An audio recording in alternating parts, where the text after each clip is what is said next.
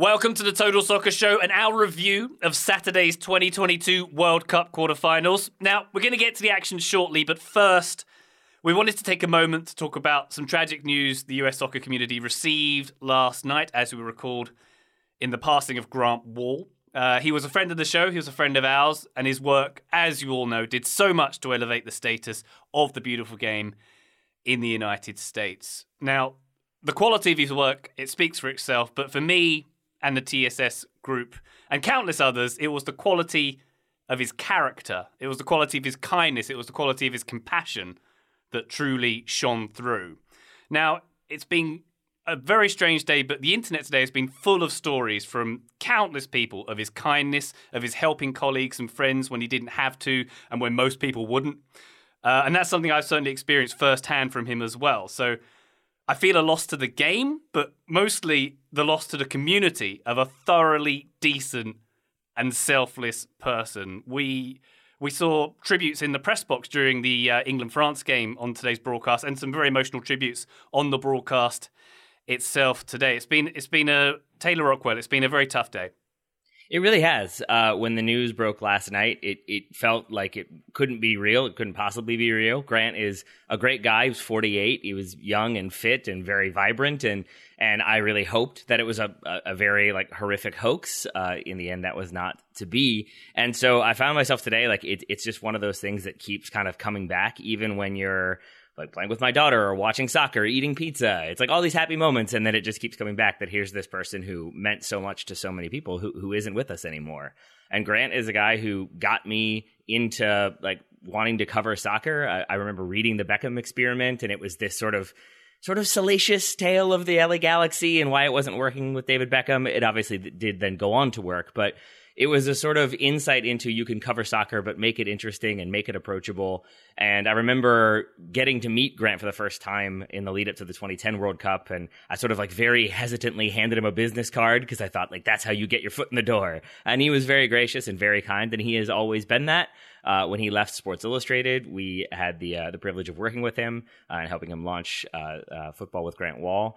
For a little while. He obviously could handle things himself and did. But in that time, he was just so generous, so grateful, so, I don't know, just interesting to talk to, had so many experiences.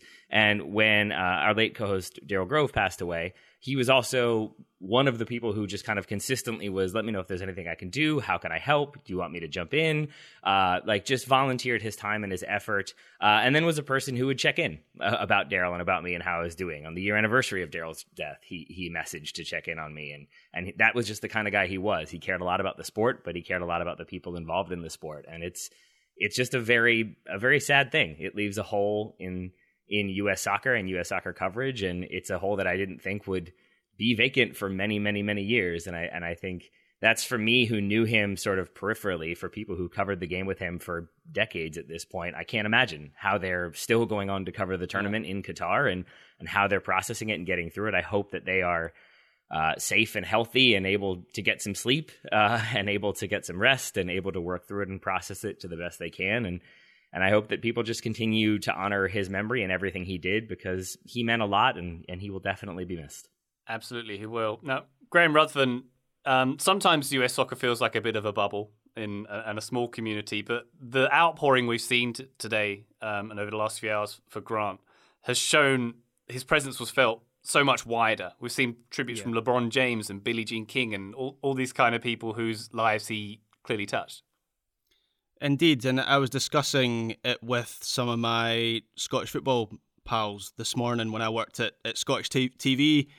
Grant was kind enough to give us his time on a couple of occasions when the US were playing Scotland or whatever.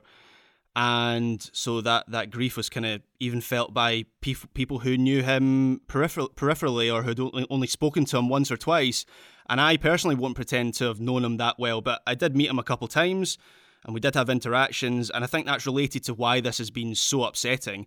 It didn't matter if you were a teenage blogger starting out, as I was, Grant would treat you as an equal. And so many people have so many fond memories of Grant because he kept in touch with everyone and he couldn't do enough to help. He helped us promote the live show we did in Brooklyn. I was looking through our DMs this morning, and I found an exchange from a few years ago when he was still at Sports Illustrated. I'd completely forgotten about this. So he'd done a documentary on Icelandic football, and I thought it was great. And I was talking to him about the cinematography in it, and at that time I was producing short documentaries for a company, and very quickly he was putting me in touch with the guy who'd helped him. So for starters, he was selfless in that he was giving someone else praise, and then secondly, he was offering up all sorts of help. And I used some of that help. I got in touch with his colleague, and my next video was so much better in terms of how it had been filmed. And without even prompting, Grant was back in the DMs after he'd seen it to say how it looked great. And as I say, I'd kind of completely forgotten about that until I went back today. And there was a few examples like that where he'd been in touch to say something I'd done he'd enjoyed reading it or something like that. And that's what he was like. And he was a great journalist. And I think that's a worthwhile distinction as well, because yes, he covered soccer, but there was always a human interest at the core of his journalism. He looked at the full story, and that included covering the plight of migrant workers in Qatar, which he covered at length during this tournament.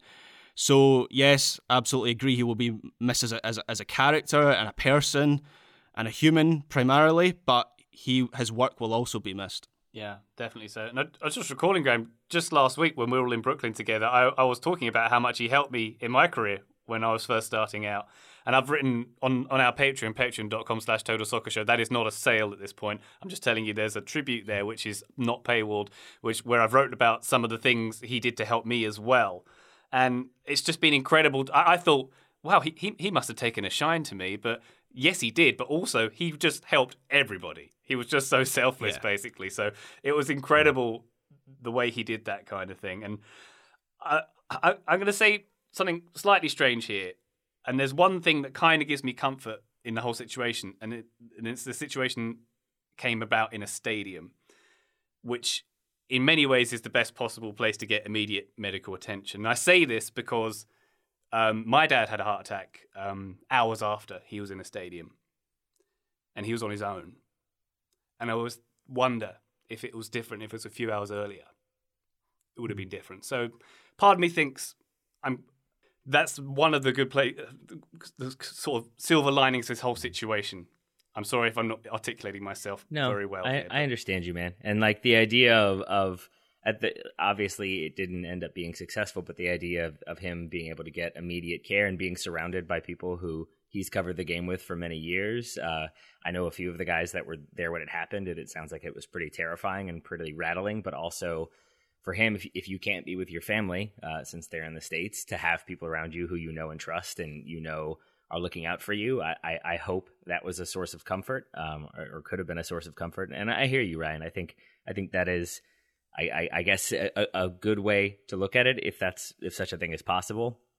It feels really weird to be talking about it in him in past tense, because he's just, like I said, he's just a person who I thought would be here and be involved in U.S. soccer for forever. And to emphasize what you guys are talking about, I looked at my text messages with him, and one of the more recent ones, it'd been a while, but one of the more recent ones was him texting out of nowhere to ask, like, is Ryan moving to Italy? Is everything okay? Like, that was when Ryan had first moved, and just checking in to make sure that Ryan was doing all right. So I think, like, it wasn't just soccer stuff. It wasn't just, tactics or goals or whatever. It was human stuff that I think, like, pulled him into the sport and pulled people to him and made him keep doing what he did. And the world is a sadder place without him. Soccer coverage in this country will be different without him. And it will just be, I think it'll be really emotional the next U.S. game when there's a press conference and he's not there. And I'm sure U.S. Soccer will do stuff to commemorate him. I hope U.S. Press people do things to commemorate him. I'm assuming they will, because they're a good group of guys. Good group of people, I should say. And I just think that's what he would want in the end, is for people to keep writing about the sport, keep caring about it, but keep caring about each other. And I think that's really all you can do at the end of the day. Yeah. In the piece I wrote on the Patreon, I'd like to read out the last couple sentences. I said, "There's so much to admire about Grant's work, from his outstanding writing to his fearlessness in raising awareness of important topics. But if we can learn anything from Grant, it's in the way you should treat other people. His kindness, humility, generosity, and respect will live on in everyone whose lives he's touched." So we offer our condolences to his friends, his family, and everybody who loved him. And Joe Lowry, by the way, is not on the show today, did ask to pass on his sincere condolences as well. We did debate maybe not doing this show today, but we want to carry on because soccer is what brings us together after all, right? And we hope that soccer is something that can provide us with some happiness at this time and for happiness for the people in our community who might be feeling sad. So if it's all right, we'll press on and we'll talk about the World Cup quarterfinals that happened on this Saturday. So, England 1, France 2. Oh boy. Tchouaméni with a long ranger to kick this one off. Harry Kane with a penalty after Bukayo Saka was brought down for one of 6 million times, I believe, during this game. Olivier Giroud putting in the French 2-1 ahead. And Harry Kane missing a penalty against the person he takes shots against every single day of the year in training. Graham, England usually lose on penalties. England lost on penalty tonight. My question to you is, why can't I have nice things?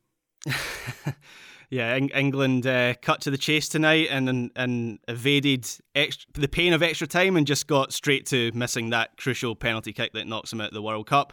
I think they'll certainly feel aggrieved after this one because my personal feeling, and I think a lot of people share this now, is that the winner of the World Cup will come from this match. And if England win it, the opportunity is even better than the one that they had in 2018. You have Morocco and Croatia in the final four already, and then Argentina, who are a good team, but I don't think they're as good as the France team that won the tournament in 2018. So England, it was there for them. They were very much in this match. I didn't think their first half performance was as good as many thought. I'll explain a little bit more about that later on.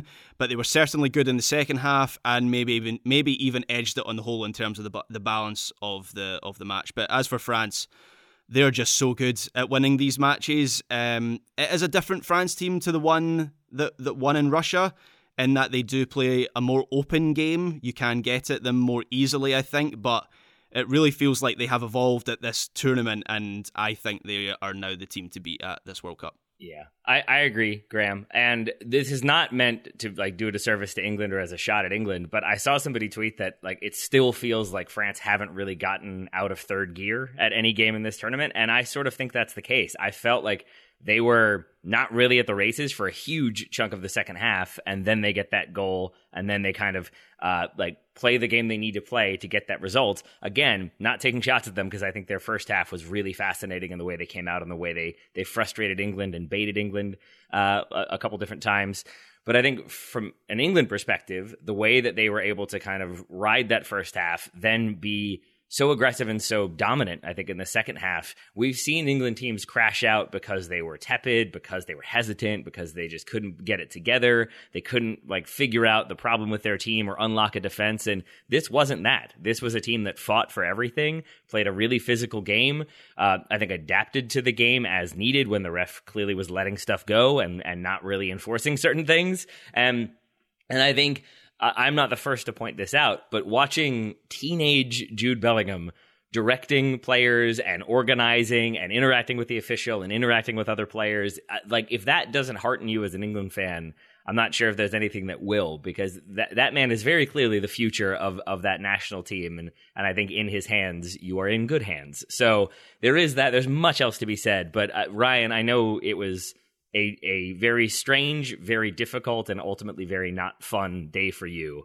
But and I wanted, to write jokes and take shots, but that doesn't even feel fun, because it wasn't a fun, bad England performance. It was a game that I genuinely wanted to go to extra time because it was fun and back and forth, and it really opened up in that second half. And I think it was one of my favorite games of the tournament so far.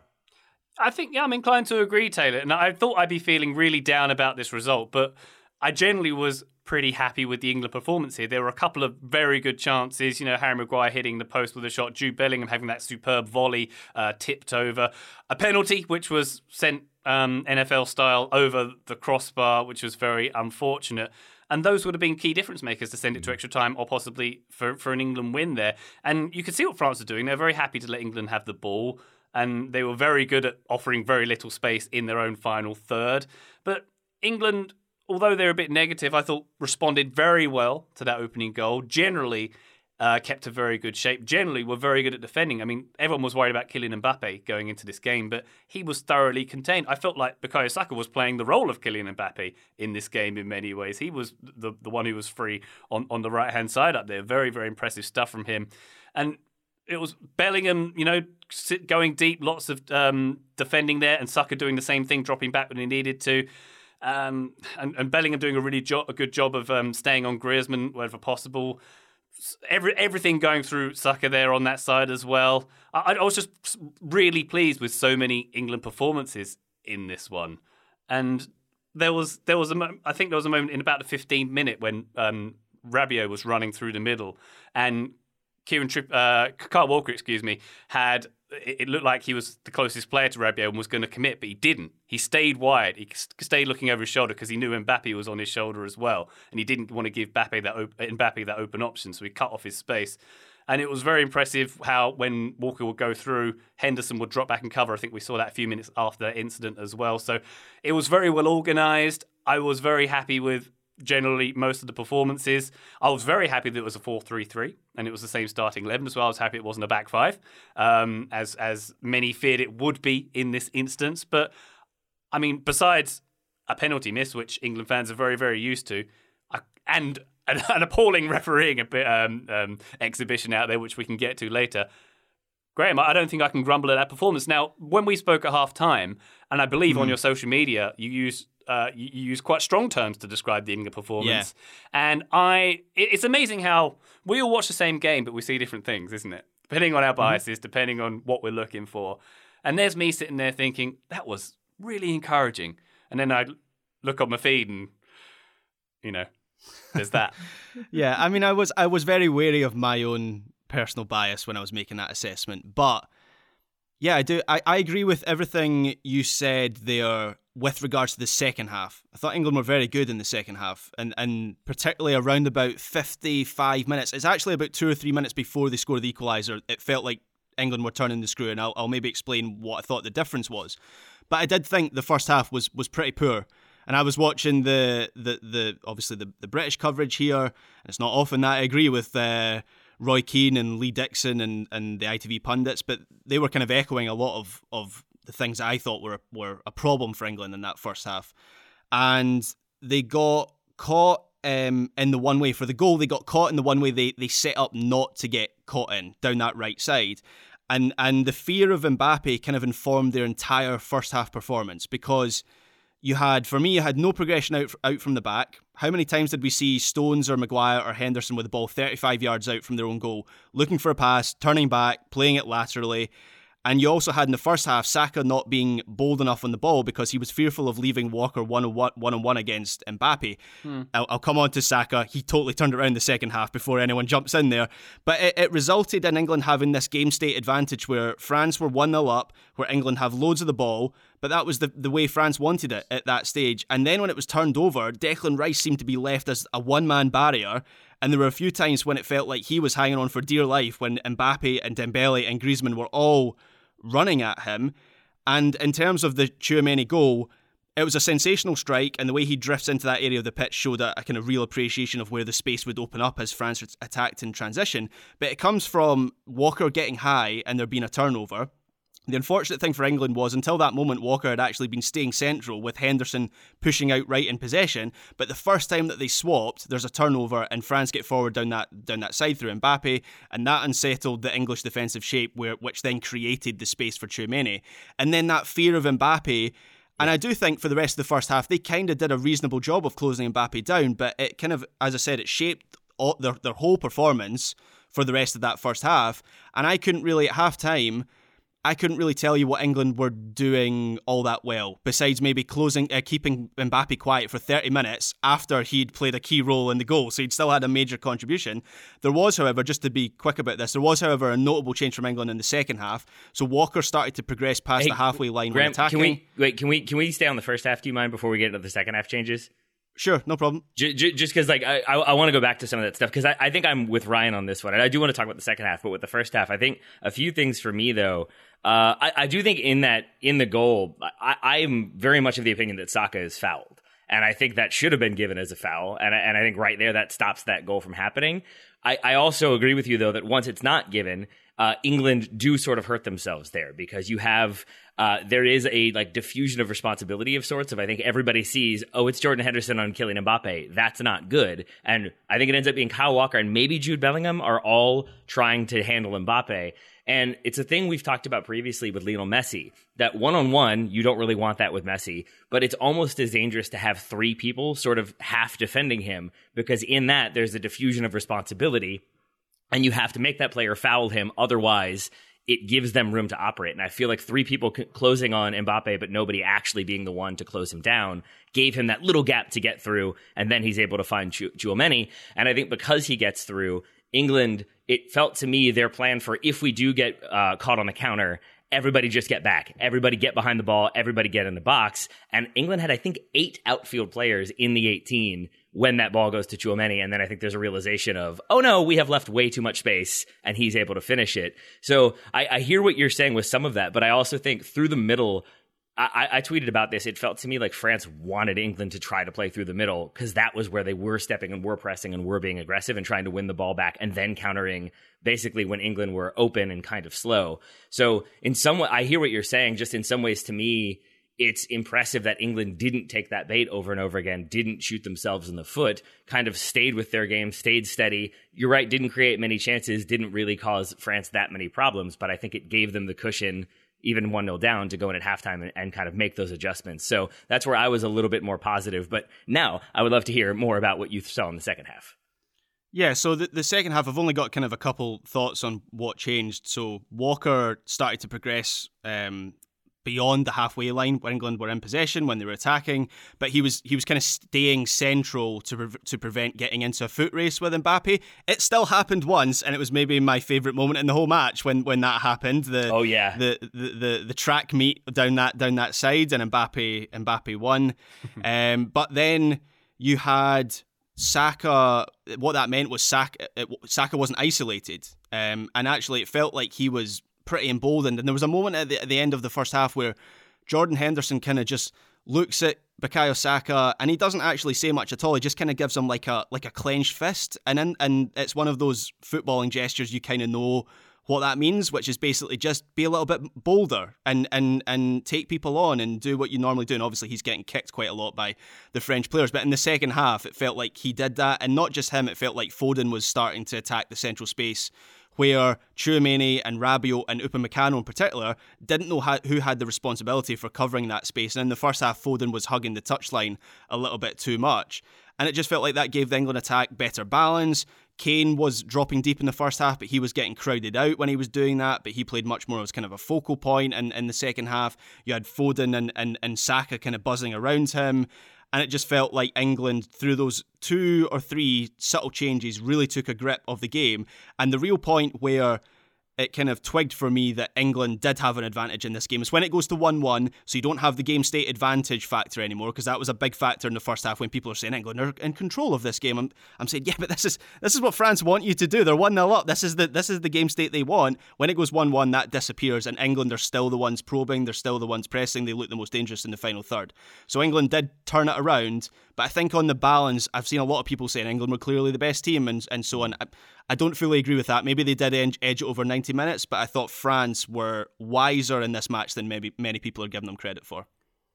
All right, let's take a quick break. When we come back, we're going to dig into that a little more. We'll talk about some of the penalties maybe, and that man in the middle who was, doing some officiating allegedly. Back shortly. Total Soccer Show, welcome back. Taylor, once again, I approached this game with bias, and I admit that.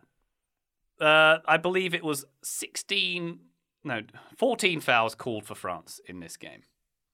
And it felt like there was an awful lot more. Was it just me, or was it part of the game plan to put lots of niggly fouls on players like Saka and to break up play as much as possible? And that just played into some unfortunate refereeing decisions, in my view.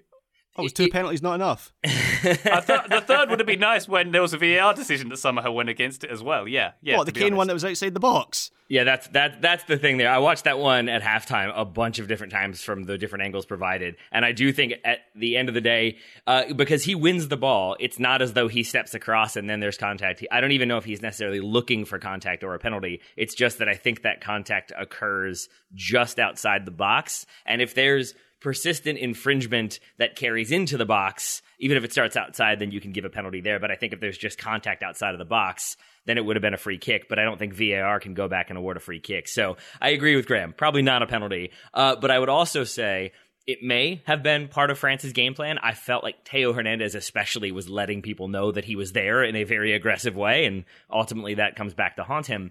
But I think this was a game where the referee set the tone and then kept letting that be the tone. And normally Taylor, when what's the tone? I like France. No, I mean, because I think England, and that's part of where I think England sort of adjusted and showed their maturity, that they were sort of like, oh, okay, it's a street fight, then it will be a street fight. And I think they gave as good as they got, especially in the second half. But I think it's part of being a crafty veteran team. It's why there was concern about how young the United States is you have to know how to handle those moments in a World Cup when the other team is sort of knowing how to play physical and working within the bounds that the referee has established. And so I think France were doing a much better job of sort of playing physical, but then continuing on with their play and not really stopping and complaining and not really getting in people's faces. And I think the ref was just letting stuff go and establish that precedent, and then eventually had to kind of start handing out some cards and toning things down a little bit. Ryan, if anything, I saw a bunch of people frustrated that he wasn't going to give the card to Theo Hernandez for the penalty, and then two different England players were saying, no card, no card, no card. And then he gave the yellow card. So there were some complaints that England had talked him into a card. I am sort of questioning if that could have been a red card, because to me, Theo Hernandez... Apparently it can't be, because he's not in possession of the ball, apparently. Is that why? Yeah. Okay. Because I was really... Because I know Dogso, it's never going to be a red card anymore. But if you're not making a play on the ball, then that's where I could see it as being a red card. And Theo Hernandez... I know he's saying shoulder to shoulder. It doesn't matter to me. He's just barging into... so stupid. Yeah. I don't know what he was doing. That's what I mean where I say, like, it felt like he was just like, oh, we're hitting people? I will hit people. Yeah. So I don't even think it should have been a red. It was just a moment of like, could that have been? So, Graham, thank you for clarifying that. But it feels like France sort of rolled with that a little bit better at first, and then England adjusted to it as the game went on. To jump back to my beef with the referee, on that particular instance, Taylor, Theo Hernandez puts an NFL tackle on Mason Mount, and the referee is less than 10 yards away from it, looking at it. Theo Hernandez is not even looking at the ball. We know what kind of foul that is. He decides, nothing wrong with that, until Rub some dirt in it, Ryan. Rub some dirt in it. That's what I have to say to you. But, like, are we not going to question that kind of integrity? That okay, I'm going to get over that. That's fine. Question England that kind got of two penalties in this game, and the yellow card shown to Maguire in the 90th minute was England's first booking of the entire tournament, and they're complaining about referees. A squeaky clean. I don't know. That's right. You're quite right, Graham. So, Graham, before the break, you said that France would have been a team, but England edged it over 90 minutes, so I didn't get a clear idea. Wiser. Okay, so who, in your opinion, who was the better team in this game? I mean, it depends what your definition is, but in terms of chance creation and control, I'm just about to say it. In terms of chance creation and control, it's England. So their expected goals, I think, was something like 2.7. Obviously, they have two penalties, so that helps in that regards. But nonetheless, it did, particularly in the second half, it felt like they were the more threatening team. Obviously, you have the two France goals, but beyond that, I can't really think of another good France opportunity. I think Pickford made a good save at some point. I can't remember right before the Giroud goal. Giroud has a volley that Pickford saves. That was pretty good. Honestly, I would go the other way. I don't really, with certain exceptions, I never loved the Arsene Wenger, we were the better team, it just didn't go our way, we were the much better team, we should have won.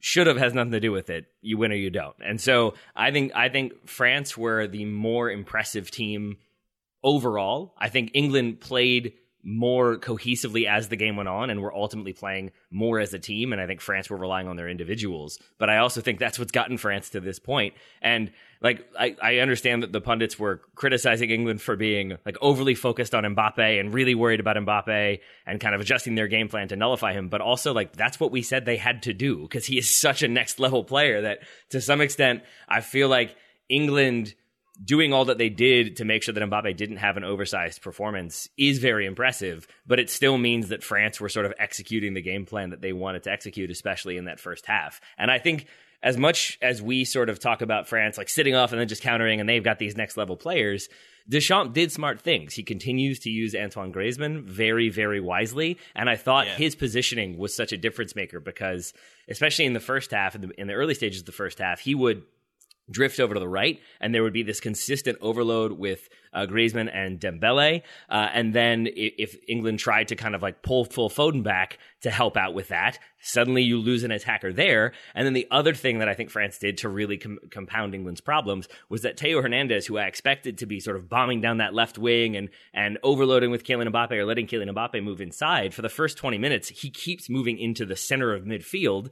And Saka, who's tracking him, now has to go with him. And Saka is then playing reactionary defensive soccer, but is also basically clearing out that entire side for Kylian Mbappe to run down. And so I think France did things to like manipulate England's shape and pull them out of position. As I said, it felt to me like they were baiting them into trying to play through the middle and then pouncing, and that was when France would press. And so I thought all of that was pretty clever from Deschamps, and then I think it's a credit to England. Maybe also France back off a little bit, aren't trying to be as open. But in the second half, it's the opposite. It's Theo Hernandez trying to handle Saka the whole half, and I think one of maybe the mistakes Southgate makes is taking off Saka, because I thought he was such an electric attacker and player. Yeah, I mean, I know this tournament has been the tournament of the big lads, and you know, England maybe going slightly more direct by taking Saka off leans into that, but he was doing so much damage at that time of the game, and in that phase of the match, it felt like England had France on the ropes, and in particular, Saka had France on the ropes. So that change that takes place 10 minutes from the end with Mount and Sterling coming on for Henderson and Saka, I don't really have it much of an issue with Henderson coming off, even though I don't think he had a terrible game. But Saka coming off in that phase just after France have scored a second goal to go ahead, I'm not totally sure what the thinking was there, because as I say, it very much felt like that ploy of playing him more centrally and having him attack the central space where France weren't really sure who was picking him up or what space to cover. It was very much working, so I think Southgate will regret that one in hindsight. Taylor, you know that moment in The Simpsons where Homer's at the nuclear power plant and Lenny and all the gang around the corner saying, he's about to do something stupid? I felt like that was us watching Upamecano during this game. Yeah. He was he didn't get a yellow card in the end in this game, but he was a danger man, wasn't he? Yes, he was. And for a moment, I thought he was the one who concedes the foul. It's Tchouaméni in the end, and that felt like a weird balance to his first half. But for a moment, I thought it was Upamecano, and it came good that we thought, yeah, he's going to do something else, because he has that moment where he gets turned by Harry Kane, and he was playing very man-oriented on Harry Kane. He was trying to outmuscle him, outwork him, just always be that sort of hassling presence. And Kane is a very clever attacker and oftentimes used that to his advantage and would sort of like do a little bit of I forget which martial art it is where you use your opponent. Is it judo that you use your like opponent's like movements against them? But that felt like what he was doing, because he has that turn and then almost gets on that loose ball that Lloris is off his line to handle. But I thought Harry Kane handled that well, and it did seem like Upamecano was destined for a mistake. He doesn't end up making one, and if anything, deserves a ton of credit for France's first goal, because he carries that ball forward 60 yards, of course, after fouling Saka, but still. But I also, while we're praising individuals or criticizing individuals, as I guess I was just doing with Upamecano, I want to spotlight Harry Kane for a second, because I thought this was. I'm not really an England fan. I'm not a Harry Kane fan. I am gutted for that penalty miss, because he went from, I wrote this in the notes, it feels kind of cliche, but he wrote from like a GOAT moment of like he scores 2 penalties, he's this incredible player for England, and now he misses the one and England are out, and it's not his fault, certainly, but I'm sure he will be feeling like it's his fault. And I just thought those 2 penalties aside, the one he scores, the one he doesn't, he just was such an important player. There's a moment in the first half where he is I have 3 notes. It's the penalty shout that wasn't given. Then he has the smash from like 25 yards out that Lloris barely gets to and pushes wide for a corner. And then 3 minutes after that, he is 35 yards from his own goal, winning a 50-50 and getting fouled. Like, he was all over the place for England, and he was so important to them. It has to be heartbreaking that that's the way this World Cup ends for him, is missing that penalty. And you could see it. I think it was Bellingham who tried to pick him back up afterwards, but you could just see the sort of shell-shocked expression. I also want to ask you guys, is that the longest pause between the whistle blowing and a penalty being taken? Both of those penalties took so long for it. He resets the first one and backs up, and he looked nervous, and then he buries that first one. And if anything, I feel like learned the wrong lesson, and for the second one tries to hit it even harder. And I think it's like golf, when you overswing as hard as you can, you end up sacrificing form. And it felt like his plant foot, I watched it, was fine. It didn't slip. It was nothing like that. I think he just loses form and opens his hips up and skies that penalty. Ryan, I have a fairly brutal joke I saw for you if you'd like to hear it. Otherwise, we can just keep it moving. Go on. It might not be coming home, but Harry Kane's penalty is halfway there. Does that help? Oh, very nice, very nice. Yeah, I think Harry Kane's penalty's in Dubai by now.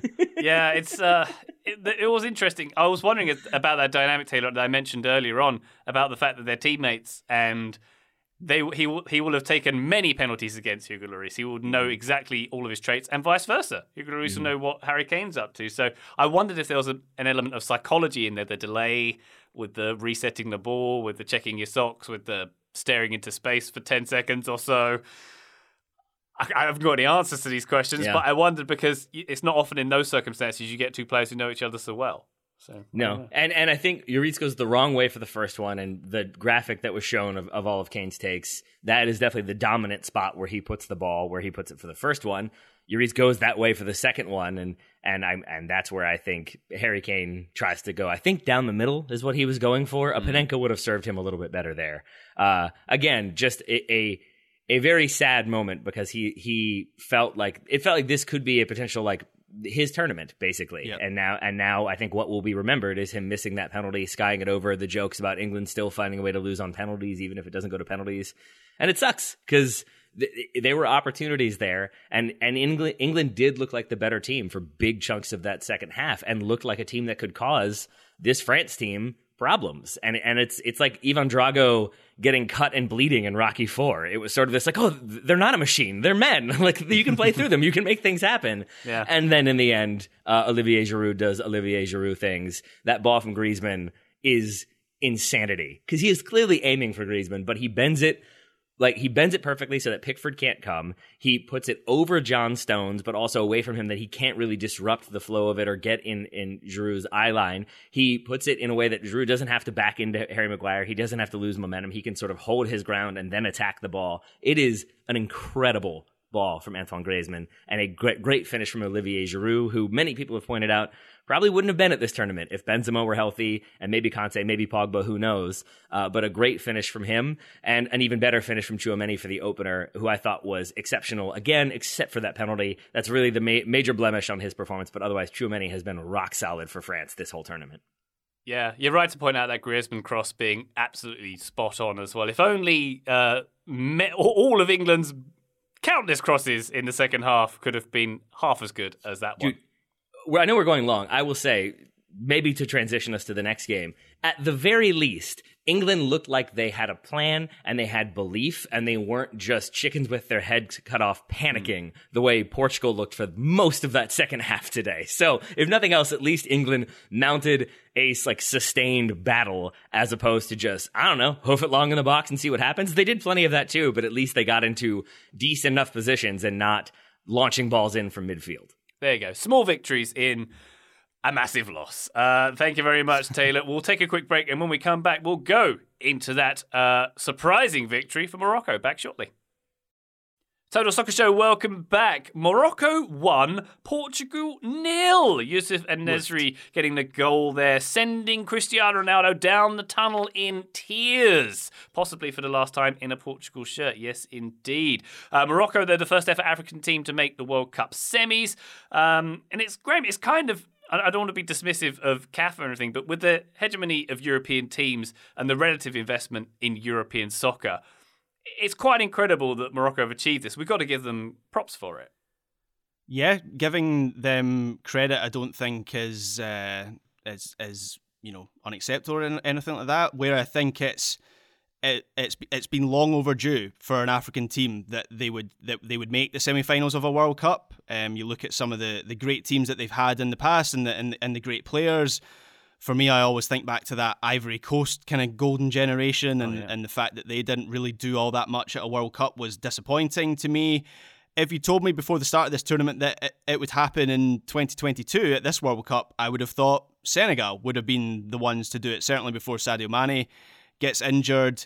Morocco, they were not at the top of my list in that regard, but they deserve their place in the Final Four. They've conceded just one goal in 5 matches at this tournament, and that one goal was an own goal against Canada. They've kept out Belgium, Croatia, Spain, and Portugal, which is just ridiculous that they've done that.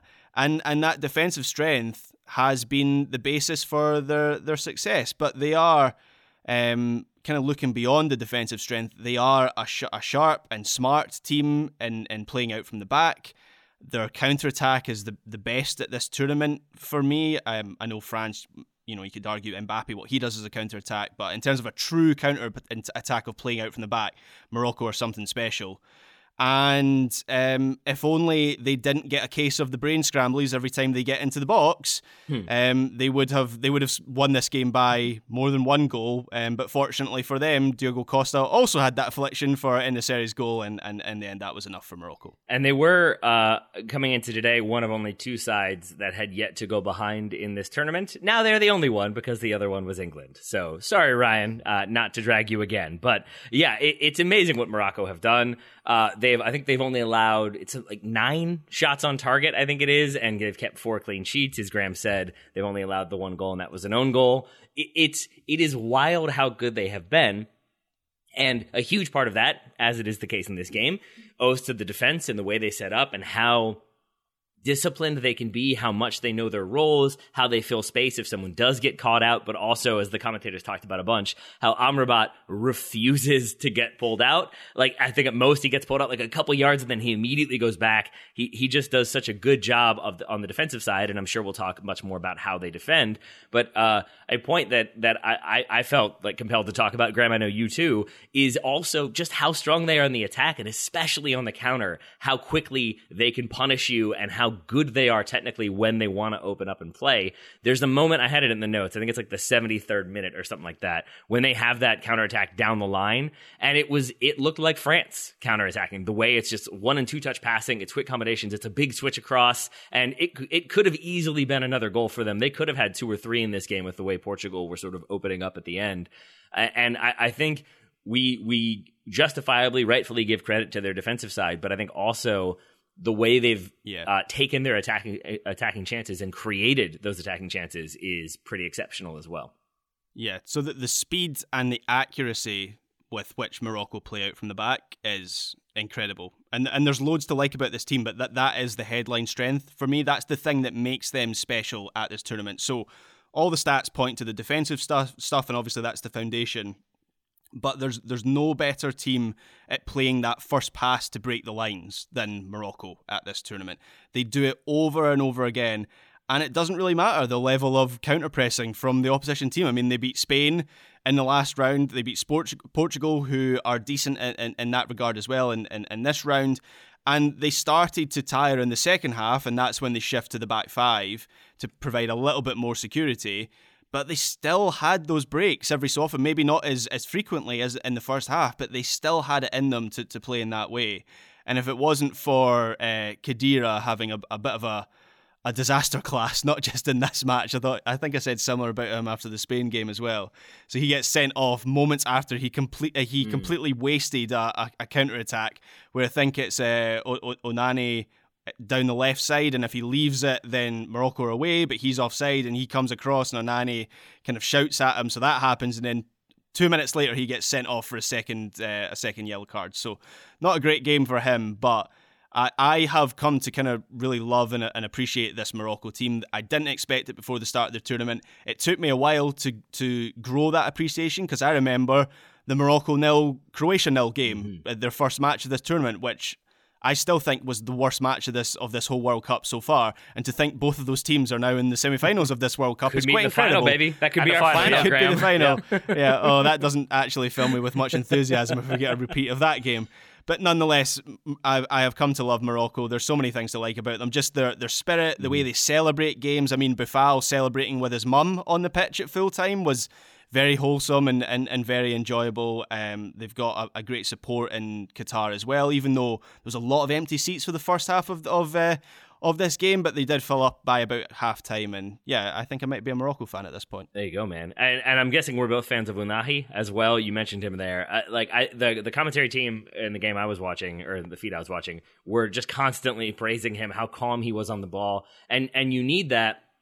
Certainly just to have a person who can make plays and find those passes, but also if you are Morocco and you are defending, especially there at the end, like defending for your life, to have a person who can not panic, not just hoof it up, but control it, like ride a challenge, evade a challenge, and then carry it forward, or split two defenders and play a ball into someone's feet. You just need that poise and that vision to just let go some of the tension, to ratchet things down, to frustrate Portugal. And I think the defensive side of things definitely frustrated Portugal. But when you are pushing and pushing and pushing and trying to get that equalizer or that winner, if is the case sometimes, looking at the Dutch against Argentina, for example, they just were unrelenting and kept putting Argentina under pressure to the point where they capitulate and then capitulate again.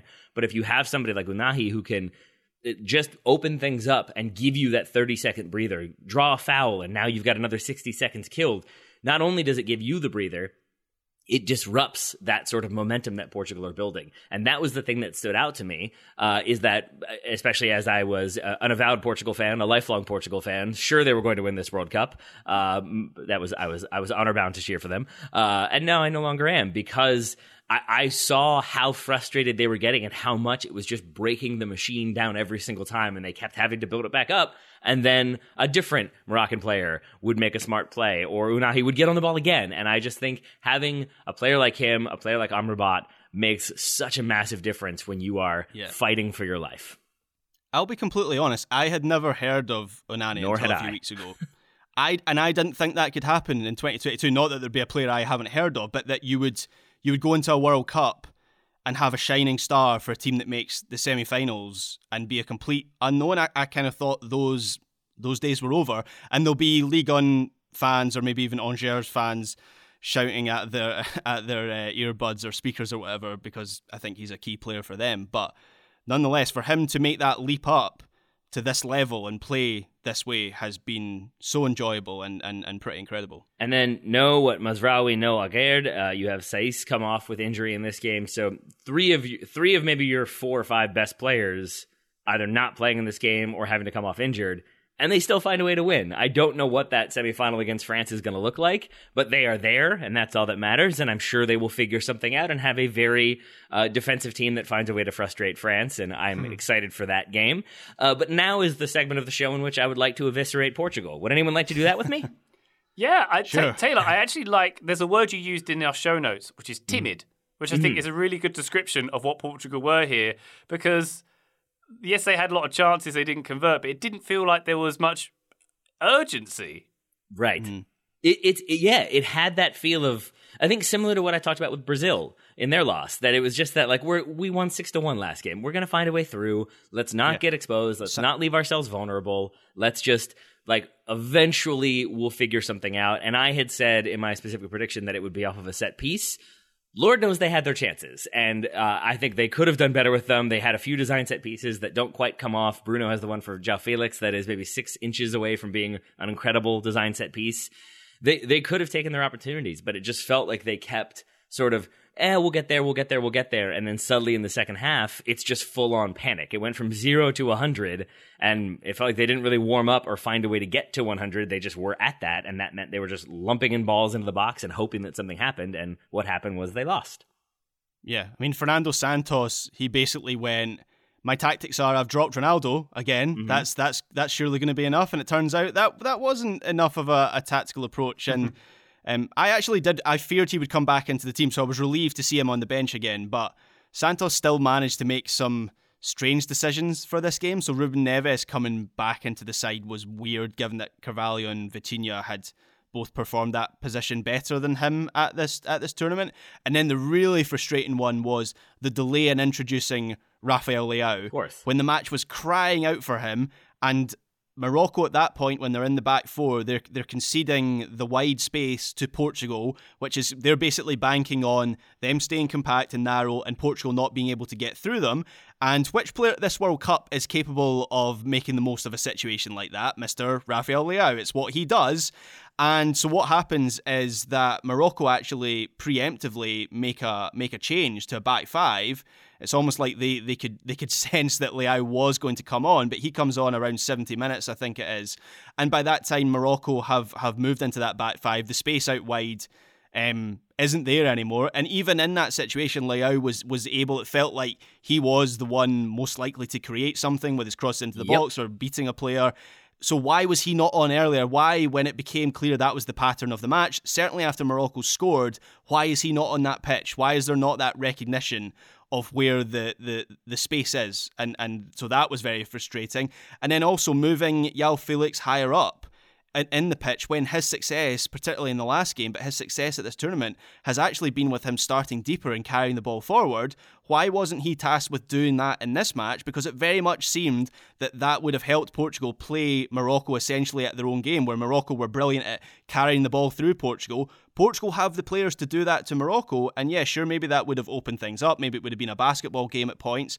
But Portugal needed to do something. They needed that. They needed to open that match up, and they just didn't create anywhere near enough. Graham, to double down on two things, let's go back to Rafael Leao for a moment. You said he came on around the 70th. He comes on the 69th minute, which is an important thing because in the 70th minute, with his first touch, he draws a foul, gets Dari yellow carded, and that's the free kick that Bruno plays to Felix that Felix can't quite get on the end of. But within a minute of coming on, he is going at a defender, drawing a foul, getting a yellow card for that player, and putting Morocco back, forcing them onto their heels. That's what he could have offered. I don't know why he doesn't start. I don't know why it takes him so long to get on the pitch, and that is yet another mistake from Fernando Santos.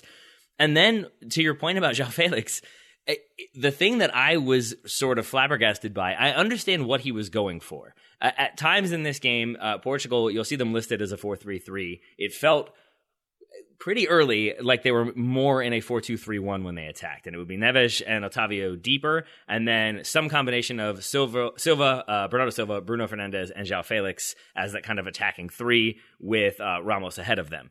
And it felt like what they were trying to do was have like Felix be central, but then he would go out left and Fernandes would come central, and then Fernandes would go out right and Bernardo Silva would move central. And all of that felt like it was designed to pull Morocco out, to make them step out and make them track runners. And it was just this weird moment. There's one moment, it's like the 35th minute, I think, when João Felix is on the left and goes running all the way to the other side. And it's just this like, haha, now I'm over here. And like Amrabat just kind of like watches him go and then continues to hold space. And Portugal just lump it in. I think it goes out for a goal kick. And it's just like, guys, that ain't going to do it. You got to be a little bit more quick with your passing. You got to get 1 and 2 touch passes. You got to try to kind of probe and find opportunities, not just sort of run around while you slowly work the ball around your back four. And I'm kind of going back to what I said earlier, but I cannot stress how much, if you didn't watch this game, that it's Portugal clearly not wanting to leave themselves exposed, not wanting to give up a silly goal, and so they're moving it slowly, they're picking their spots, and then they give up a goal. And they come out in the second half, and it is just like, we got to figure something out. And they don't. I looked at the numbers for this one. Portugal had 9 corners, 12 shots, 3 big chances, and an XG of 0.89. They really did not create opportunities in this one. The ones that they did, despite having those 12 shots, were all very low percentage. I think the biggest one was Pepe, whatever you're supposed to, Pep, I guess is what we call him. That header that he misses at the end had a 15% chance of being scored. That was statistically Portugal's best scoring opportunity. Ramos had one that was 11%. João Felix had one that was 10%. But they really didn't get any clear-cut opportunities. And I went back and looked at their previous games, and the last time they went behind in the first half in this sort of fashion was against Switzerland. They went 1-0 down, Seferovic scoring in the first minute of that game in the Nations League. And it felt very similar. They had 20 shots in that one, 12 of them on target, an XG of 1.47, but they only create 2 big chances. And all of those chances that they do have are all, again, very low XG. And it's another, I think it's a Pep missed header was the best opportunity of that game too. And so you can see there that they try to create opportunities, but as the game goes on, they're just lumping it in and hoping if they're behind. If they're ahead or they're tied, I think that is where they are most comfortable. They are very comfortable waiting and finding a way to make something happen at the end or trusting their big name players to make something happen. But when they go 1-0 down, it felt like they didn't really have any answers or any plan for that. It's the Mike Tyson quote, and in this case, they were not ready to get punched in the face. Speaking of potentially getting punched in the face, Taylor, you mentioned the Pepe miss. Did you see that? I'm not sure which player it was who kissed him on the back of the head straight afterwards. That's petting the rattlesnake right there, isn't it? Yes, it is. Yes, it is. I would not do that because that man will do some stuff.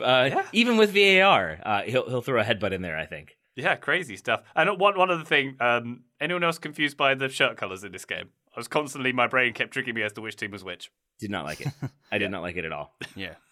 Portugal actually won this match. If I can take a shot at Fox for a moment, I know how could I possibly? Their coverage has been superb.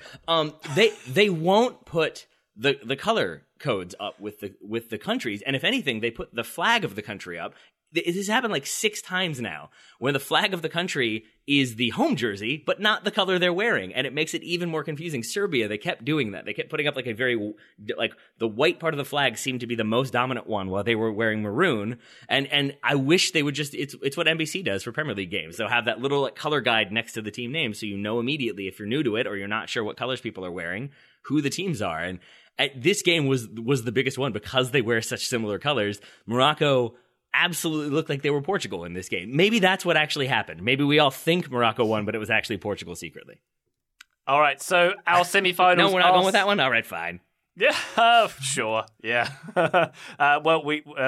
Morocco definitely won. That's what my notes say. I'm sticking with that, Taylor. Semifinals are set. Argentina versus Croatia, of course, and then the following day on Wednesday, France taking on Morocco. Graham, how much are you looking forward to that Croatia-Morocco final?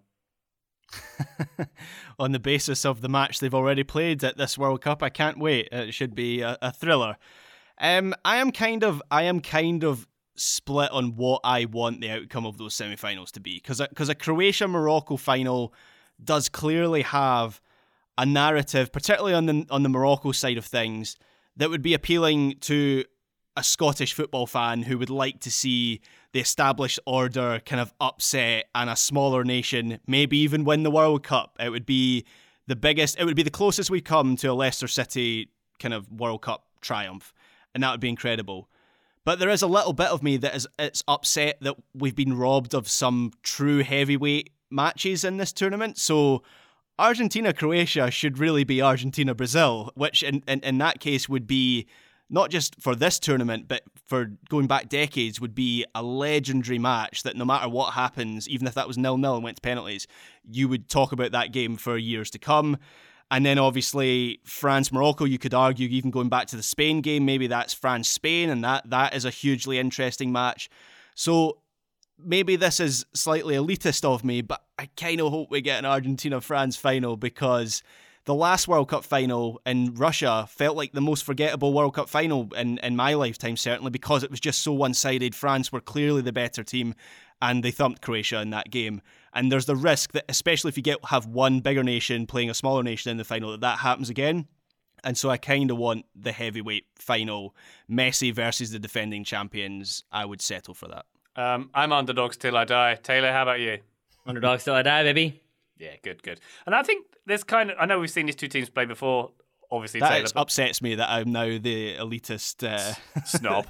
The elite of this trio. That's what everybody calls you, Graham. Everybody knows Graham Ruthven, elitist snob. It's been said. Orange car, electric only. Wears 2 socks. Yeah.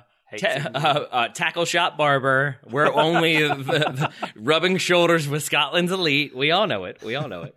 Business class flights and gold chalice. I don't know if listeners actually saw that. Graham will only drink iron brew out of a gold chalice. He brought that with him, and you're not allowed to touch it. You're not even allowed to look at it, is kind of his rule. Like, ideally don't even think about it, is kind of where Graham would like you to be on that one. It's actually made out of chocolate. It's like those chocolate coins with the foil wrapper on it. Graham's chocolate pimp cup is what it says on the outside of it. Exactly. All right. That's the title of the episode. Yeah, that seems like a good place to stop. Taylor Rockwell, thank you very much for your contributions for these games, for all games. We love you. Thank you, Ryan Bailey. Commiserations to you for England not making it. Graham, congratulations to you for England not making it.